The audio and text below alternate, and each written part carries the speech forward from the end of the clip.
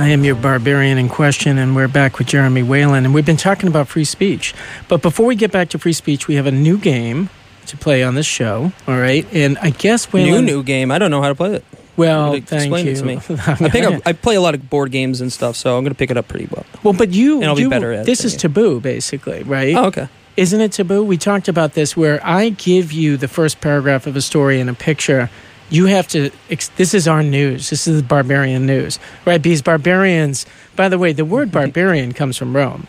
And it was basically the Romans would make fun of like non-Romans because when they couldn't understand what they were saying, they'd be like, ba-ba, ba-ba, ba-ba. Like that's what they were doing. They were making fun of them, and that's where the word barbarian comes from. And also the origination of the book Babar. Is it? No, just fake news right there. Sorry, nice. people. Sorry, okay, people. Good, Don't good, go home yeah. and tell your kids that. That's right. I don't know, but it could be. You know, all these words are linked. We'll have to look that up. But so our news, if we have a news broadcast, it can't be that coherent, right? We want to stay away from coherency as much as possible. So, Whalen, you played the game Taboo before. Mm-hmm. Now, describe Taboo. What are the rules? Because I don't all right. know. So I played it basically, once, you have a phrase or a word, but you can't say that word, obviously. Yep. And you can't also say things that would be really close to that word. They have prohibited words under the word that you're trying to say that you can't say as well. So if it were sneakers, for instance, that's the word you were trying to make the other person say. Yep. You could use anything but shoelaces, feet, running. Exactly. Yeah, you got to stay away from that. So there's certain ones that you can't say. So what would you do for sneakers? Michael Jordan? Yeah. Can you do that? Air Jordans. Yeah. Oh, well, that's pretty easy then, isn't it? Yeah, but at the same time, you need some sort of cultural reference point. Yeah, I mean, that one's much easy. Of a game. But at the same time, it's like, Pictionary. It's like, you don't have to be, a Rembrandt to do something. Sure. The simpler, the better. So if you can simply get that idea across, but there needs to be some connection. I'm hoping this is harder than Air Jordans. All right. So we have, I think, 4 stories for Whalen. And so, Jeremy, take a look at that first story and give us as most coherent as you can without using any of the words in there or go ahead. I would say, I'm just reading it as I read it. So think Dr. Kevorkian-esque.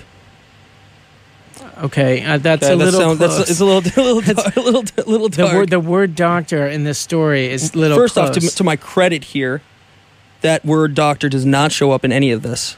Yeah, but something close does. So what? All right. Keep going. Okay.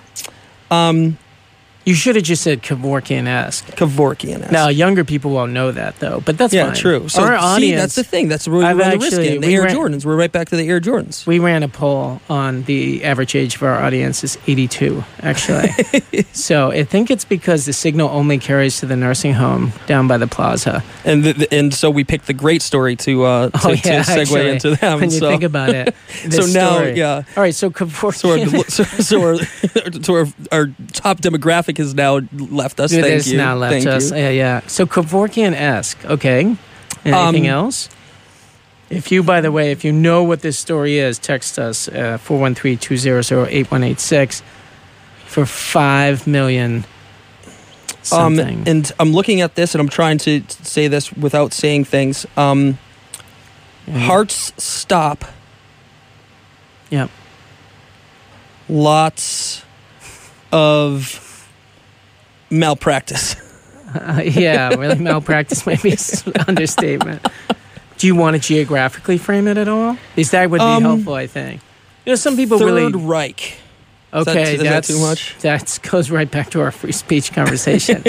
All right, I think that's good. Why don't we move on? Because I see you kind of drowning over there, and as much as you gave me the most morbid one to start with. Well, look at the picture on that. Yeah, I know. Yikes. I tell you, as much as I like to be your ego check, I still care about you. So let's move on to the next one.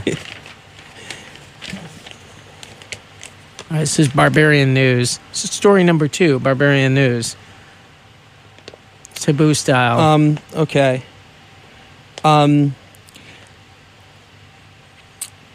Orange guy. Orange guy. Okay. Nice. visits Saving Private Ryan. I don't like the word visits, but okay. Okay. I think you're doing really well, though. Orange Guy, Saving Private Ryan. I think that's all you need. Yeah. Anyone who had seen the news this week would get that. Yeah. So I like that. Visits kind of disqualified you a little bit. Yeah. But it doesn't say it here, too. So Barbarian News story number 3 is... he is, in his defense, just looking at these for the first time. That's part of the game, of course, too. Yeah, that's not dead air so much as like dead thinking air. Mock socialist country sailors jump ship. Okay, do that again. Mock socialist country sailors jump ship. Mock socialist countries sailors. This was a little cryptic because I'm getting into the analogy of the ship, but don't get stuck on the ship. I mean, obviously, I'm the champ, so Yeah, we do have that sample. Really need to have that sample loaded up. That's Waylon bragging about Polish horseshoes, which then he... I mean, obviously, I'm the champ, so... he lost. And I actually am playing this for Jonesy's daughter, who was listening to our show and just thought that was really funny. So that's for Jonesy's daughter. So, okay, I don't know about that one. Can you show me the picture on that just for a second? Oh, okay. So say your thing again. I'm going to change it around a little bit, okay? So I don't know where you're getting sailors from. Yeah, no, I brought this anecdote in, and it's not working. It's a bad anecdote. Yep. But mock socialist country, I'm going to stay with. What's the antidote to your anecdote? Mock socialist country, movement of Ja people. Yeah, it's a Bob Marley song? Yeah. That was good, huh? Moving lots of people. Okay. Yeah, Exodus, right? Okay. Let's just say that your Bob Marley is not as good as my Bob Marley right there. Well, okay. You got to put some, you're like, movement of the people. Right. Okay, I'm just like not Ira going to... Glass on NPR. Yeah, I know. I do Bob unfortunately Marley. have a slightly NPR voice, which is not great. Okay, last story, Barbarian News. Here we go. Story number 4, for you fellow barbarians out there, is...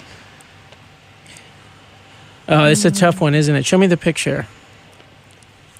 Oh, yeah. Okay, so let's say... Fair. See, all my references are going to fall flat, but Alan Greenspan turns in grave, even though I don't think... Is he dead? He's rolling somewhere. I think... That's a good question. Alan Greenspan criticism of Alan Greenspan's legacy and institution draws ire. Okay. That one's hard. Let me see these. That one's a hard one. Yeah, it's a hard one. By the way, I remember everyone thought Alan Greenspan was a genius just because he kept lowering the Fed rate. You know, I mean, that's such an interesting thing. The Fed, it's just this one number. They decided Orange guy's money. The orange guy's money. All right, so consistency. Story number 1 was, I don't know if you guys saw this, when Niels Hogel, a nurse, worked shift at 2 clinics in the northern German town of Oldenburg and Delmenhorst. In the early 2000s, the hospital rotation showed a mysterious spike in patients who experienced sudden cardiac arrest and had to be reanimated. So that's that nurse in Germany. Yeah. Who killed, like, all these people. Just weird. And then I thought this was your best, Trump and visiting D-Day. Yeah. Yeah, that was good. And then Exodus, Venezuela's staggering exodus reaches 4 million. That's really something. And I don't know, I think they're going to Caribbean countries a lot. Yeah, it's going to be really interesting. So last summer I was in Lebanon, and you know the mass exodus, millions of people from Syria moving in to Lebanon and surrounding countries. But it's unfathomable what happens to your economy and to the burden it has on your institutions. Right. And I'm not saying, like, there was a real animosity towards these people that did not choose to do this at all, and it's just a sad thing. And the disbursement of people into that, that was... I mean, Lebanon's famous as a refugee state. Because for Palestinians in Lebanon, I mean, that's kind of like, it's really part of Syria. I'll probably get in trouble for saying that, but like historically, it's much more part of Syria. The French cut it off to create a Christian state in the Middle East. And there was a lot of previous, the history, and I'm not going to get too into the details of it, but they really, when Lebanon was having their own struggles, the Syrians were kind of, they didn't help. They didn't have a helping hand at all. Not at all. And so not at all. They're like, they look at Lebanon as part of their own country, basically. So it's interesting. It's interesting. It's tough because it really does create a lot of turmoil on a country that's experiencing the front line of refugees, right? It's one thing to talk about it in Massachusetts. It's another thing if you're Turkey and you have all these people who are now kind of you're entrusted with all of a sudden, and you're not getting assistance to assist them. So I think it's important that people don't cast too much judgment necessarily. Like, for sure, the closer you are to like what is a critical problem, the more stressful it is. We know this.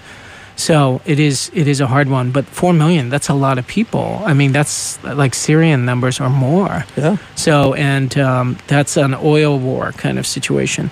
Now, Waylon, you were telling me before we got into the studio that you actually know someone who was proposing a plan. So just really take this slow so that we can understand. Because I couldn't totally figure it out, but we were just starting the show. So go ahead. So a good friend of mine and a former professor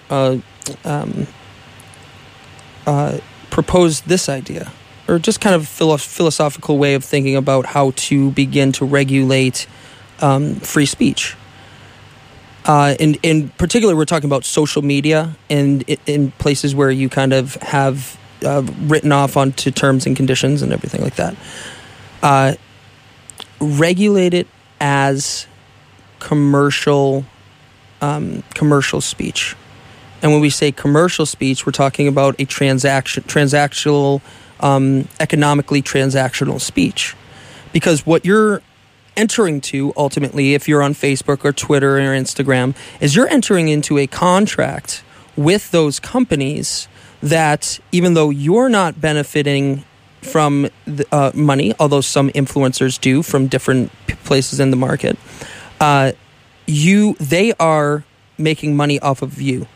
And so any speech that hits these platforms is actually not only is speech, but it's also a transaction. It's an economic transaction. Right. And as such, you can get into the weeds of commercial regulations. So things like even this radio station, FCC, there's certain regulations and limits and guidelines and things like that.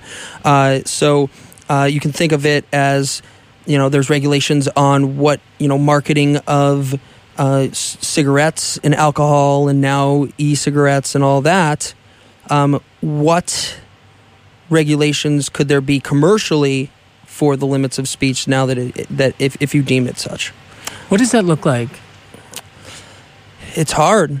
I mean, so you're talking about, it's not that you can't say, I'm a Nazi, that's a good thing, but you're saying you can't do it on Facebook. Is that right? Because other regulated broadcasts, but there is a difference here, right? Because the FCC regulates like a public resource, which is like airwaves and stuff like that. I guess you could argue the internet is similar, but it's not quite the same. There's like this complex history of who gets a radio license, who gets a television license, which allows the government to come in and regulate because they're actually using a public resource. Does that make sense to you? Yeah. I don't know if you could do that with the internet. If you think about bandwidth from the radio spectrum and the wavelengths and spectrum, all that, what's the difference between with that and the bandwidth for internet and free enterprise? Well, we've deemed that a utility. The spectrum, all that. What's the difference between with that and the bandwidth for internet and free enterprise? Well, we've deemed that a utility. No, I guess we have deemed it a utility, but isn't it a private utility? It depends on what we're talking about. And is it a municipality has built out their own broadband interface, infrastructure, or is it Comcast putting up wires to your house? Yeah. I mean, the kind of ethereal internet, what is that, and how do you regulate that? And the FCC has tried to regulate with the Stop Online Piracy Act, and everything, just various regulations that's a good and things point. like so that. So there is a kind of like, yes, that they have done it before, so it's conceivable they do again. But what do you think of that idea? I think it's a stretch. I think that I'm a free speech purist. I think that the ACLU should be protecting the person that says the most liberal ideas and the most conservative ideas, because it's the principle of being able to say those ideas. Right. And so I don't think that there should be any. I think that the regulation should come in the form of the social consequences of that. So you look at the Rush Limbaughs and these people that say vile things. What happens is the funding is cut off from these private companies making a choice not to be part of that speech. Right. And that's how I think it should be regulated. It does feel dangerous, though, because I get what you're saying. Boycott, which is something I always talk to my students about. The power of just withdrawing funding is really huge, whether it's you as a consumer or as a corporation. I wonder long term how much that helps, because it feels like those people who get their funding withdrawn, they always come back later. They don't seem to disappear. No, and I was using that as an example. What it really needs to be is a fundamental shift in in social priorities. And what I mean by that is if you have the KKK or white supremacists having rallies, you need to, when we're talking about drown them out, you need to make this visible. You need to educate individuals in your community and have a proactive stance in doing so. Mm-hmm. But you need to do that socially, not legislatively, not through private enterprise, although that's the funny thing. It's like at any given moment, Mark Zuckerberg could say, you know what, I'm more of a dog guy. I don't like cats, and delete and ban cats from Facebook. Because that's the power of private enterprise. Well, I'm going to have a big problem with that. I'm a cat guy. But oh, you're a cat guy? Yeah, I'm a cat guy. It says a lot. It says a lot right there. What does it say? Because you're a dog guy? Yeah, I think, see, the thing about I like about dogs. Is that it? Cat people are duplicitous. I think that they're secretive and I don't know. Affection. I think they're a little bit masochist, to be honest. It's just like this idea that you're pouring love into something that is is kind of like a little void. It's like you're gonna feed this thing. It's gonna come up and brush against you. Maybe I see it more as coexisting. Whereas I see maybe, and this is probably. An attack on dog people is probably the most inflammatory thing you can say in society today. It's interesting dog people to me. Are selfless. Actually, cat people are more selfless, I'll say, because they get nothing out of the transaction. I think you coexist with a cat, and it's almost like this very peaceful coexistence you have with a cat, where you're just kind of like, hey, what's up? Yeah, how you doing? Like with a dog, there's such a level of neediness on both sides. Oh, yeah. Like, do you love me? Yeah, I love you. Do you love me? Yeah. We love each other. So it's, to me, like, that's... Yeah, but if I wanted a nonchalant relationship, I would get a cactus. No, but cactus is... Yeah, I don't know. Oh, hi, cactus. Like, I'll water you every 6 months. Why am I going to keep something alive that I'm not, loving? No, but it's like every once in a while. Cats every are cool. once in a while. Yeah, they'll come on your lap and you'll pat but on them their terms every single time. I respect that. You got to meet me halfway. Yeah, I don't know. That is a difference. One of the things I talk to my students about is you can classify, obviously you can't, but you can classify all people into one of the 4 following categories. Day dog, night dog, day cat, night cat. And you can't really explain it, but you can kind of understand it. Yeah. So you are a night dog, to be sure. I would, yeah. Yes. Yeah. You have some day dog tendencies. You're not a cat at all. So I am. No cat in me. What am I? Yeah, you're cat. You're a night cat. I'm not a night cat. See, you don't know. Yeah. You've never met a night cat. See, this is the thing. Night cat. I'm a day cat. That. I'm going to stick to that. I used to be a night dog, but then I grew up. Okay, now I'm a day cat. No, because day cat is malaise. Day cat is... I think it's just hanging out in the window, getting some sun. And a day cat wouldn't have a radio show. A day cat is going to, take pictures of the very nicely prepped meal it had on Facebook. and Instagram. But I'm not a night cat, I'll tell you that much. Night cats, Yeah, you you're gotta prowling watch around. out, watch out for night cats. Sticking your head in garbage cans. That's true. I think that's I just have to my take- life. Take out the garbage every week. In fact, tonight I have to take it out. Yeah. So we were talking about free speech, but which we said was a core value. Now we're talking about cats and dogs. So it's perhaps like more of a core value for us. Let's do like some closing thoughts on this. The one thing I would say is what you're talking about, speech being regulated through social pressure, that really scares me, actually. That's almost the most scary. Now, obviously it's not scarier than the government regulating speech, but it's the mob. You know, Yeah. it's Yeah, and I an agree. extension of what you're talking about, where a corporation withdraws funding, is when the student body turns on a professor, a tenured professor, and doesn't like something you say, and then puts social pressure on the administration to push that professor out of a job. Yeah. Like that feels really. That's almost like scarier to me. Maybe that's just because Yeah. I'm a teacher myself, but that feels Well, so frightening to me. I would step back and say that I'm saying this through the optics of we already have a set established Republican foundation and structure for our free speech. So that's important to know, because then you can always use that as the safety net for all of this. Because you're right, you don't want this mob mentality. It's like the same thing of individuals that go viral. You know, this person's entire life might be doomed with very little context to what's going on. Sometimes they're totally warranted. They're jerk, and you know they deserve some ire, you know, social media ire. But you know our society, because it's so instantaneous, it has instantaneous guttural reactions to things without fully understanding the consequences. Yeah. So that democracy is a dangerous thing, because Yes. democracy is not, hey, we have a set core rules here. Democracy is saying the majority of us think that this should be the rule, good, Yeah. bad, or ugly. Right. And so That's why we're not a democracy. and so yeah, exactly. That's why the framers created the Senate. You know, they did not want the angry mob. They were really concerned about that. Yeah. But it concerns me, the idea of like social pressure regulating speech, because to me that's insidious. That's the kind of thing that you can't see coming at you. It's the darkness. Whereas like if the government does it, well, it's at least legal, so you can kind of like it's printed somewhere. You can read it and be like, we got to bring a Supreme Court case to make sure this doesn't happen. Yeah. The other kind of restriction of free speech is people walking away from you, people averting their eyes from you, people losing their job because something they said. And that's the one thing that I really have but trouble you don't with. think if somebody were to go and just start screaming, you know, racial epithets at a person and it's caught on video, do you not think that that is a way to socially check individuals? If there's somebody on a plane, like there was a woman I just read an article about, she's going off at the air hostess on a plane, saying all this nasty stuff. Somebody videotaped it, eventually got to her employer, she got fired.